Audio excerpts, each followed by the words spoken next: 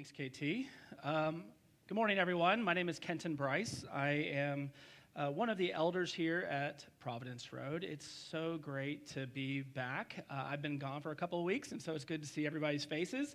And for all you new people in the room, welcome. Welcome to Providence Road. We're so glad that you have decided to worship with us this morning. I pray that you would come back and engage with us more. I am going to preach through this passage that KT just read. Yes, it's very long, but we're going to break it down and hopefully get through it this morning within an hour. I'm just kidding.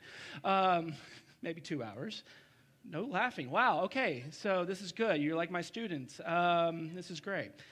No, but I'm going to pray first, and then we're going to get into the scripture. And when I preach, I really encourage you to pray for me when I pray. And so please pray that the Lord would use this 30 minutes that we have together to illuminate his word to you, to me, to all of us, so that we may know him more and be more just formed by him. So I'm going to pray, and as I pray, please pray for me as well. Father God, Lord, we love you. God, we thank you so much for the ability to come before you this morning freely, to gather freely in this church. Lord, I pray for the next half hour, God, that it would be a pleasing aroma to you, Father, that you would use me to speak your word to us as a church. Lord, I pray if there's anything that comes out of my mouth that you want us to hear, Father, I pray that it be quickly remembered, that it would cut to our hearts. But Lord, if there's anything that comes out of my mouth that is not from you, Father, I pray that it would be forgotten quickly. Lord, that this time would be a time for you to speak to us from your word, just using me as a vessel for that. So, Lord, I pray for that. I pray for this next half hour, Lord, that you would be glorified. God, we love you. In Jesus' name, amen. Thank you. So, Jay preached last week. So Jay Freymeier is one of the pastors here. He's on vacation this week, and he really set the stage for where we are in John. And so we're in John chapter 12, verses 27 through 50. And really, this is the last time that Jesus is publicly going to preach. Everything in John after this is an intimate zoom in for his conversation with the disciples in the final week of his life, and then his arrest, his crucifixion, and his resurrection. But this is the last time before all that happens that he's publicly preaching. And so we see in this long passage here, there are really three phases of what's going to happen.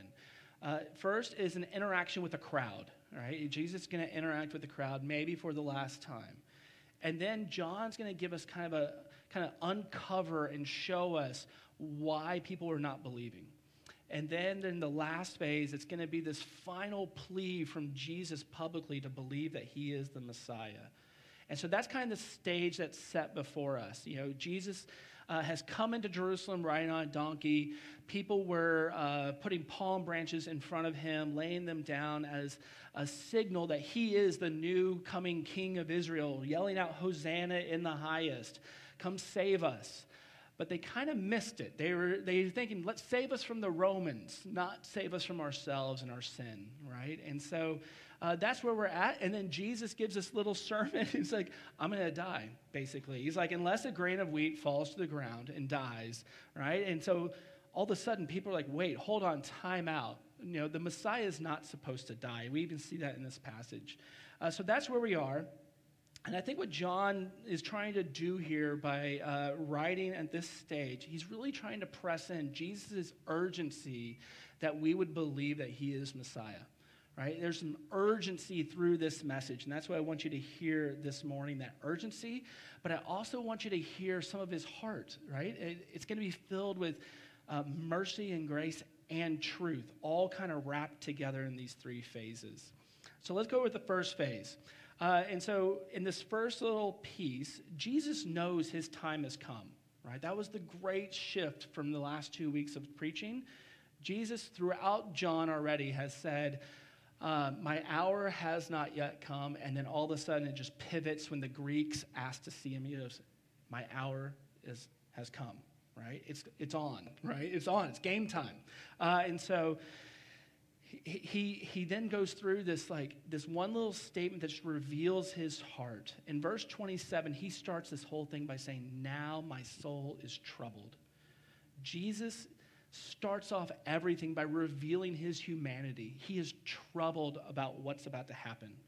You know, in the other Gospels, the other three, we see Jesus in the Garden of Gethsemane, and he's praying, and he's so troubled and grieved that he's sweating blood, right? That's private. That's intimate. But here publicly, he is pronouncing to everyone, to a crowd, that he is troubled. And a lot of us would think, yeah, absolutely, he's troubled. He's about to die. So if you knew you were going to be crucified a criminal's death for something you did not do, I think you would be troubled, right? But there's more to it. There's more of why he's troubled, why Jesus' soul is troubled, because he's God, right? We've seen throughout John, Jesus is God. And so why is he troubled? Well, he is about to do something that God has never done before. He's going to take on all of the sin of humanity for all time on himself and die. And so that's why his soul is troubled. The act he's about to do is saving all of humanity from our sin so we can come back into right relationship with God. And he knows for the first time and the only time in all of eternity, Jesus is about to experience the effects of sin on himself and be disconnected from the Trinity, right, from God for the first time. The Father's going to turn his back on him when he dies on the cross because of that sin. Now, it doesn't stop there, obviously, right? Praise the Lord, he's resurrected and lives today at the right hand of the Father so that we can have that same hope. But this is troubling him. And I love what he does here. And so Jesus, what he does is, now my soul is troubled. And what shall I say? Right, kind of rhetorical. Father, save me from this hour, but for this purpose, I have come to this hour. Right? Feel the gravity of his statement. Father, glorify your name. Then a voice came from heaven. I have glorified it, and I will glorify it again. So Jesus, troubled to his soul, right? Man, God, the God-man in the flesh. He is troubled to his soul, and his response is to look towards the glory of God. Not to his own sufficiency, not to his own ability, but to God's glory. It is his ultimate purpose. It's what he keeps in mind to drive him forward, because he knows through his saving work on the cross that it is going to bring God immense glory. All of Scripture is about to be fulfilled in him, and God is going to be glorified. Praise the Lord, right? Praise the Lord is not about Jesus. It's not about us. That it's about a big, massive, huge God that loved the world so much that he would give his only begotten Son so that we could be heirs into his kingdom. Is that amazing news? That's amazing news that we get to partake in that. And we have a big God that wants to be glorified. That's how he receives glory for redeeming people. He does not receive glory from judging people. He receives glory from redeeming people. Jesus' work on the cross is what glorifies God, and Jesus has it fully in mind the whole time. So the crazy thing about this scene, I was talking to my wife, Ashley, last night about this. I would love to be there, right?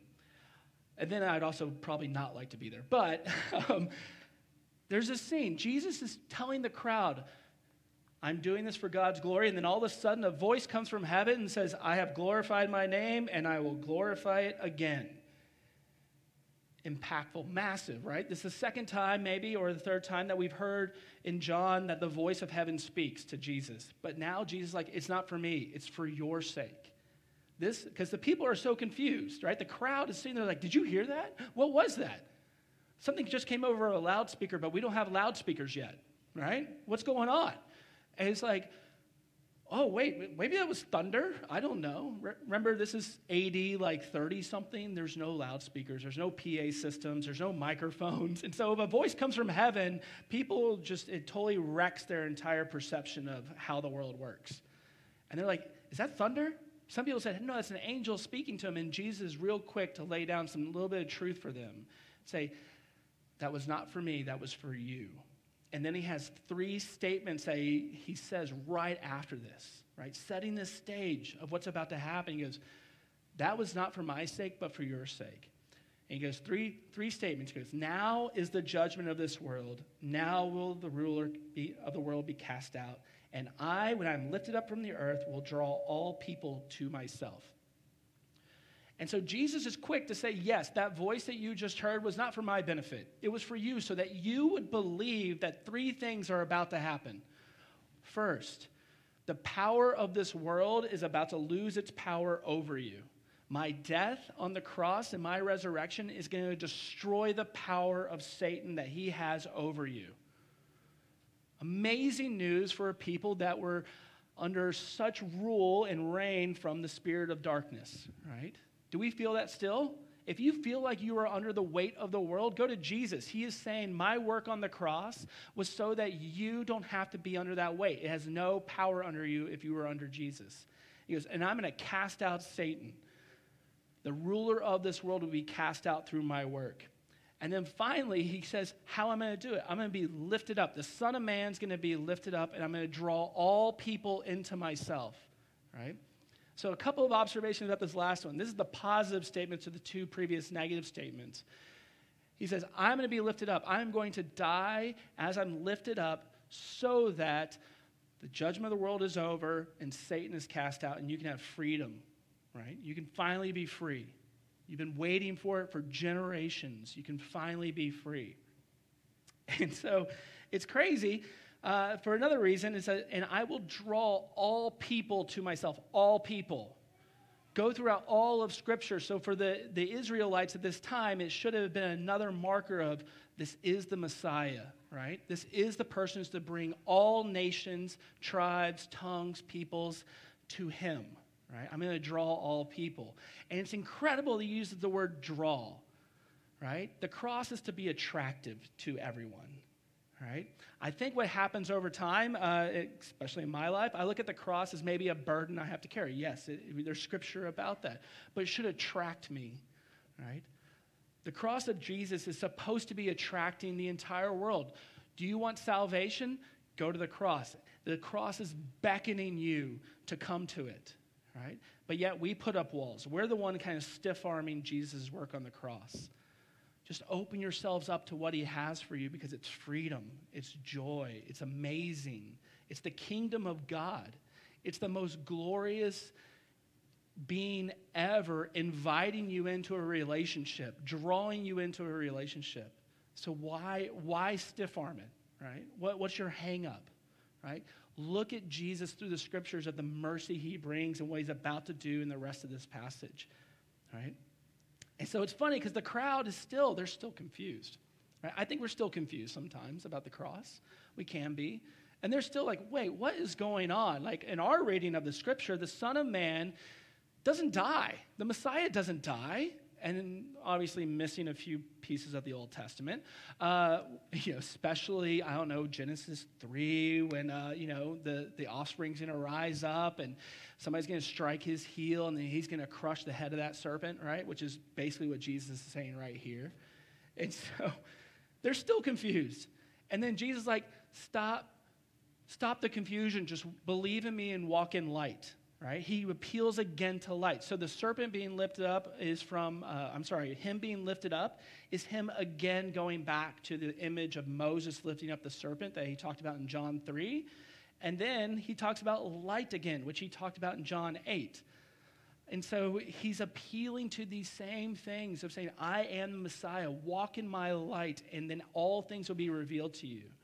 While you have the light, believe in the light. I'm only here for a short amount of time. This is his last public preaching. He is just, he's pleading with them to believe in him, right? And they're still not getting it.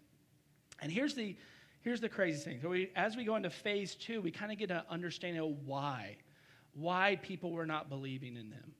And I think John lays out a couple of things for us. And for me, these are some very hard verses personally to read through. But it's truth, right? And so a lot of this message today is going to be about grace and truth. And so John just says this. He goes, when Jesus said these things, he departed and hid himself from them. Though he had done so many signs before them, talking about the crowd, they still did not believe in him. And Jesus is sitting there unpacking all of the Old Testament, saying, this is the Messiah. I am the Messiah. Believe in me, have freedom, have joy, have everlasting life, have eternal life. And they still won't. I'm raising people from the dead. I'm making blind people see. What else do I have to do, right? If I were Jesus, that's what I would be like. But thank God I'm not Jesus. It says, Lord, who has... And so John gives us this little bitty statement in here. Though he had done so many signs before him, they still did not believe in him. Why? So that the word spoken by the prophet Isaiah might be fulfilled. The reason people did not believe was to fulfill the Old Testament, to actually prove that he is Messiah. Now, we don't have enough time this morning to go through the doctrine of predestination. And if you guys want to talk about that, awesome. I would love to have that chat. We just don't have time. But just see this one little piece of this right here. The reason people were not believing is to prove that Jesus was who he said he was. Right? Because he says at the bookend of all these verses, Isaiah said these things because he saw his glory and spoke of him, talking about Jesus. John is connecting Isaiah's prophecy with Jesus, saying, hey, even when it says people are not going to believe, that points to Jesus. Jesus is the Messiah. So even John, through this, is still trying to get people to believe, the people that are reading his letter. Right? We know from the context of John, we've said it over and over and over in this series, the purpose of John writing this letter was that people would believe. Right? And so he's doing it over again. He's not doing it to have some doctrine of predestination. He's saying, no, listen, the reason why the crowd was not believing in him was to show that Jesus is the promised Messiah. If you still have any qualms about Jesus being the Messiah, he is. Look, the Old Testament said this would happen, and it's happening, right? We see it over and over and over again. So we even have truth pointing to the fact that Jesus is Messiah. But there's a crazy statement in verse 42, and I love this word in this passage because it gives me an immense amount of hope in multiple ways, and we'll talk through a few of those. He says, nevertheless, okay, even though many did not believe in him to fulfill the scriptures, however, although, nevertheless, use your any kind of whatever conjunction you want there, right? Many, even of the authorities, believed in him. I'm going to stop right there at that comma. It's not a period. I'm sorry, but, I'm a professor. I can stop wherever I want. And so I'm going to stop with that comma right there. There's immense amount of hope just in that phrase, right? Because if you just think that it's hopeless, I'm a fatalist, God has ordained something and nothing can be done about it, right? Nevertheless, even people still believed, even some of the authorities, right? We're fulfilling the scripture, but there's still hope, right? People still believed. People did. It's amazing, this mixture of truth and mercy all together just in these Old Testament passages and how John's unpacking it, right? So if you are one of those people like me who's a little more on the truth side of things, feel the mercy of this, right? If you're someone that's more on the mercy side, feel the truth of this, right? They're both perfectly together right here in this passage. The other reason why I really like this passage, because as I was studying this week, it kind of convicted me of a few things. One, it says, nevertheless, even some of those of the authorities believed, right? And he goes, but for fear of the Pharisees, they did not confess it, so they would not be put out of the synagogue, for they love the glory that comes from man more than the glory that comes from God. Now, when I initially read this and initially started studying, I judged these people. I'm just going to confess. I was judging these people in the New Testament. These people that were part of the crowd, part of the authorities. Like, how dare you buckle under political or public pressure to deny Jesus? You had him right there. And then I realized I do it all the time. So I'm no better off than these people, right? Whoever they are, these authorities. And I want to show you a few things here. First, we're going through the scriptures may be fulfilled. But second, I want you to think about what I would consider like the long game that Jesus has for us, that God has for us.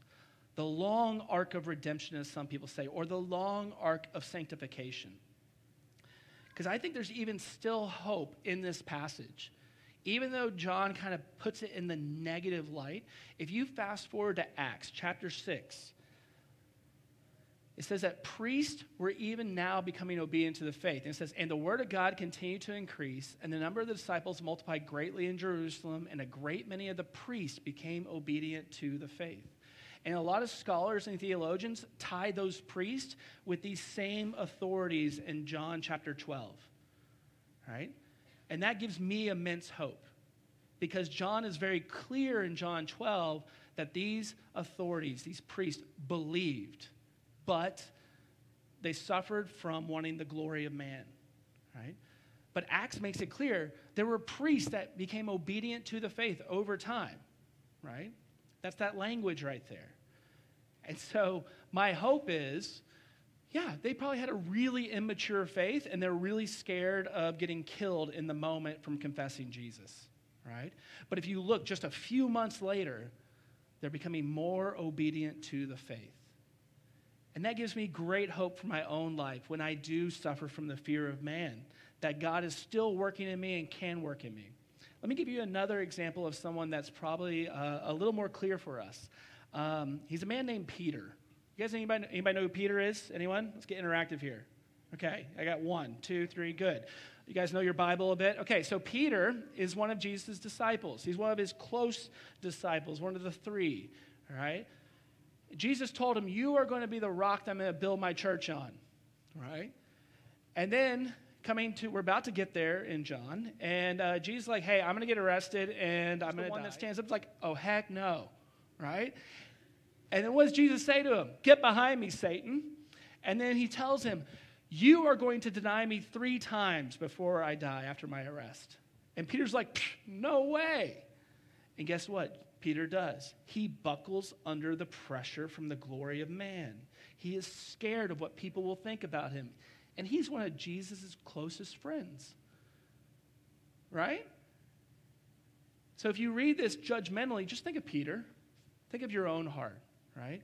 And guess what Jesus does? Comes back, resurrects, and he gives Peter the opportunity to still say he loves Jesus. It's an amazing story of redemption for one of Jesus' closest friends. And then Peter obviously has a purpose after that, and he's great through Acts, right?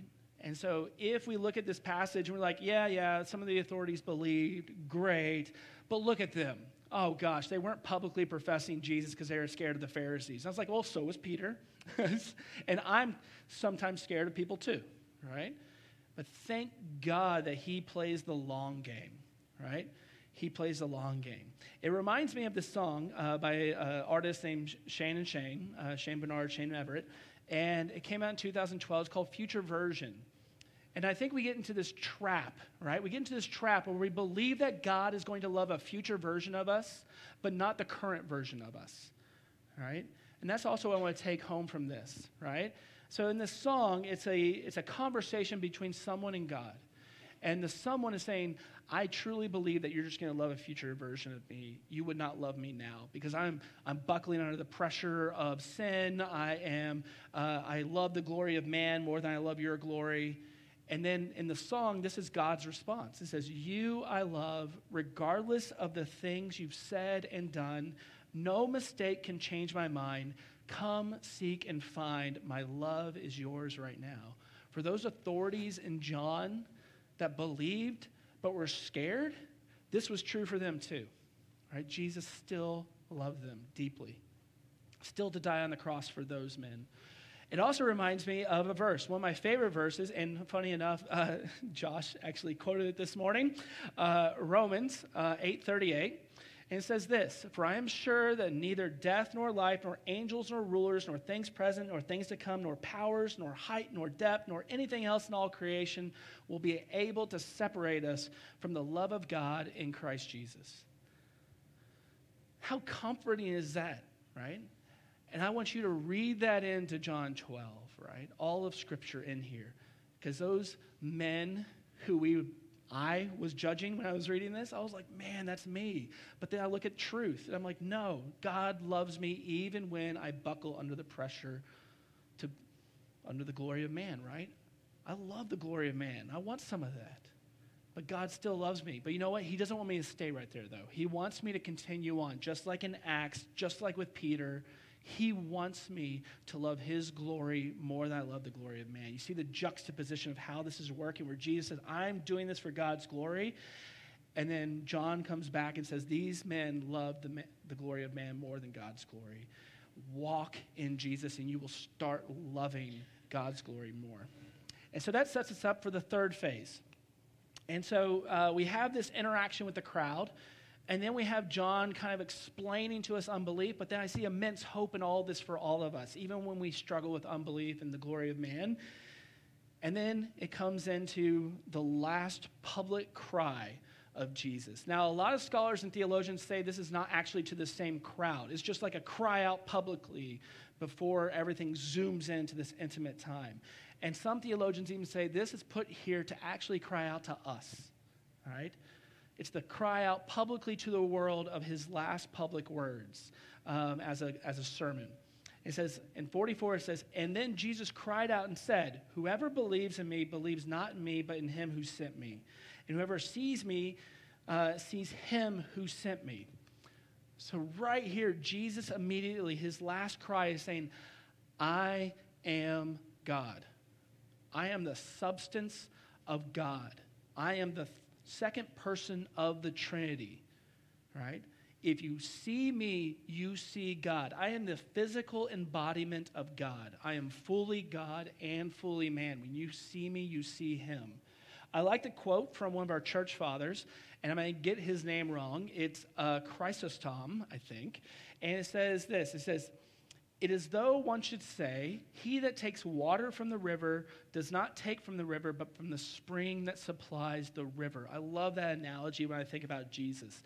Jesus is God. He is the substance of God, and he wants us to know that, right? So when he's preaching, his words are not from him, but from God, right? And so then he goes on, and he says, next thing I want you to remember is I am the light of the world, so that whoever believes in me may not remain in darkness, right? Again, appealing to the imagery of light, again and again. I am the one that brings light to the world. And if you have any interest in John 8:12, I actually got to preach on that in June, and it was awesome, and I loved it, and it was fun, so go listen to that one. But he comes in and says, I came in the world as light, so that whoever believes in me who will not remain in darkness, right? May not remain in darkness. So if you believe in me, all things are going to be revealed to you. The truth is going to be revealed. You just need to believe. And then walk in that light and let things be revealed to you over time, that sanctification process. And then Jesus has this amazing statement that kind of caps off a lot of this and what he's been saying. He goes, if anyone hears my words and does not keep them, I do not judge him, for I did not come to judge the world, but to save the world. Now we'll get to verse 48 in a second, but I want to stop here. Jesus came to save. He did not come to judge. The work of the cross is a saving work. It's not a judgmental work. If you feel like you're under judgment, go to the cross. Right? Jesus does not sit on your shoulder all day long, looking at what you do and judging you all day long. Right? That's not what he does. He comes to save you from that world. He comes to save you out of judgment. Right? That's his purpose. Why? To glorify God. But he comes to save us. He doesn't come to judge us. Right? Even those that hear his word and does not keep them, he doesn't judge you. Right? He came to save you. That's why he's speaking the word. The word that he is saying is like, if you don't believe in the words I say, I'm not judging you. And we'll get to verse 45 in a second, or 48 in a second. But he's saying, I came to save. That's my purpose. As the second person of the Trinity, as the only Son of God, I came into this world to save. Amazing, amazing. Do you guys remember those wristbands from like the 90s? I don't know if they're still around. The WWJD wristbands? Anybody remember those? Yeah? What would Jesus do? Those were really interesting reminders, but they could also turn into judgment handcuffs, right? all of a sudden you're always looking at, what would Jesus do? Well, I'm not doing it, so he must be judging me right now, right? That's not why Jesus came. He came to save. He didn't come to judge. We put that judgment on ourselves, and that's what we see in 48. Jesus then backs this up with truth. So he has this great merciful statement. I did not come into the world to judge, but to save. But then he wants to make sure he backs it up with the most perfect truth after the most perfect mercy. It says, the one who rejects me and does not receive my words has a judge. The word that I have spoken will judge him on the last day. For I have not spoken on my own authority, but the Father who sent me has given me a commandment, what to say and what to speak. And I know that his commandment is eternal life. What I say, therefore, I say as the Father has told me. So he has this beautiful, merciful statement, and then he has this beautiful statement of truth. If you do reject my words, I don't judge you. The word judges you. You've heard it. What you do with it is going to be your judgment. You guys see that little nuance right there? Our response to Jesus' invitation, the drawing of the cross, our response is between life and death. And if we want to live under judgment, you just need to reject him. But he's not the one judging you. He's the one providing the way of salvation. We are judging ourselves, basically, by rejecting his word. The word is judging us. The other interesting thing about this statement, this is where the themes of mercy and truth come out for me, is this is a perfect public bookend to the beginning of John. John 1:14 says this. It says, and the word became flesh and dwelt among us, and we have seen his glory, glory as of the only Son from the Father, full of grace and truth. Jesus is a gracious, merciful Savior, but not at the expense of truth. Right? They're both perfectly intertwined in Jesus, and we get it from this passage right here. I came to save. That's a merciful act. You don't deserve to be saved. I promise. I don't deserve to be saved. I promise. Despite that, Jesus came in the world to save us, an undeserving people. And if we reject that free gift, the judgment is on us from the word spoken. Right? And so Jesus appeals to his grace. He does not come to judge, but he cannot do it at the expense of truth. Right? He holds both perfectly. And so what do we do with all this? It's a lot. Believe me, this is a lot going through these verses. I just want to point out a few things for us. Right? For those of us in Christ, if you're in this room and you believe in Jesus, and you believe Jesus is your Savior, you have come to that cross and you have said, yes, that is the full sufficiency for me. I want you to hear a few things. First, nothing can disqualify us from our faith. Nothing. Just in Romans 8:38, just like the authorities that John is talking about, who become the priests who become more obedient in our faith. If you feel like you're weak in your faith right now, that doesn't mean you're disqualified from the grace of Jesus. It doesn't. It just means God has more work to do in you, and that's all of us, right? He's playing the long game of redemption with us, the long game of sanctification, right? So even if you feel that pressure from the glory of man, like in our jobs, in the park, Sprouts, Natural Grocers, Walmart even, Target, who cares, right? Whatever store you go to, and you feel like you deny Jesus when the opportunity comes up, just know God still loves you. That hasn't disqualified you from the faith, right? Just look at the examples we have in Scripture. And I would say second, for those of you in Jesus, look at Jesus as a Savior, not a judge, right? When you're struggling with something, don't think Christ is sitting there heaping judgment upon you. No, he's not. He's heaping mercy upon you. If you're struggling with sin, confess it and go to him. He will forgive you. He always will. And he is going to give you his Holy Spirit to help you walk through it. And he's going to give you a community of faith called the church to help you walk through it so you can pursue him more. Why? Because God's going to get glory through your redeemed lives. Beautiful, right? Tap into that. Now, I want to say this. This is hard for me to say from the pulpit, but I have to say it. For those of you that are not in Christ, if you do not know Jesus as your Savior, right? He does not come to judge you. But you've heard the word, right? The word will judge you. And so just please, think deeply about these things. Think deeply about the person and nature of Jesus and what he came to do, right? He is pleading with you, even in these scriptures, to believe in him. Search the scriptures. Know that he is God and know that he came to die a sinner's death to take your sin upon him so that you may have eternal life. That's why he came to earth. Jesus did not come to earth to be a good moralist, right? His ultimate purpose was to save you so God could receive glory. God does not get glory from us being great moral people. He gets glory from us reflecting the redemption of his son. So if you are not in Christ, I pray that you would think deeply about these things. And if you have questions, great. We all have questions. I have plenty of questions left in my life. I'm only 40-something years old. And so I have plenty of questions that I want answered before I die. So if you have questions, let's talk. Let's doubt together. That's fine. But don't leave here just being flippant with this, okay? Okay. For all of us, Jesus' agony that he was feeling as he was going to the cross was for us to have salvation, to bring glory to God. Believe in a really big God who cares deeply about his glory, right?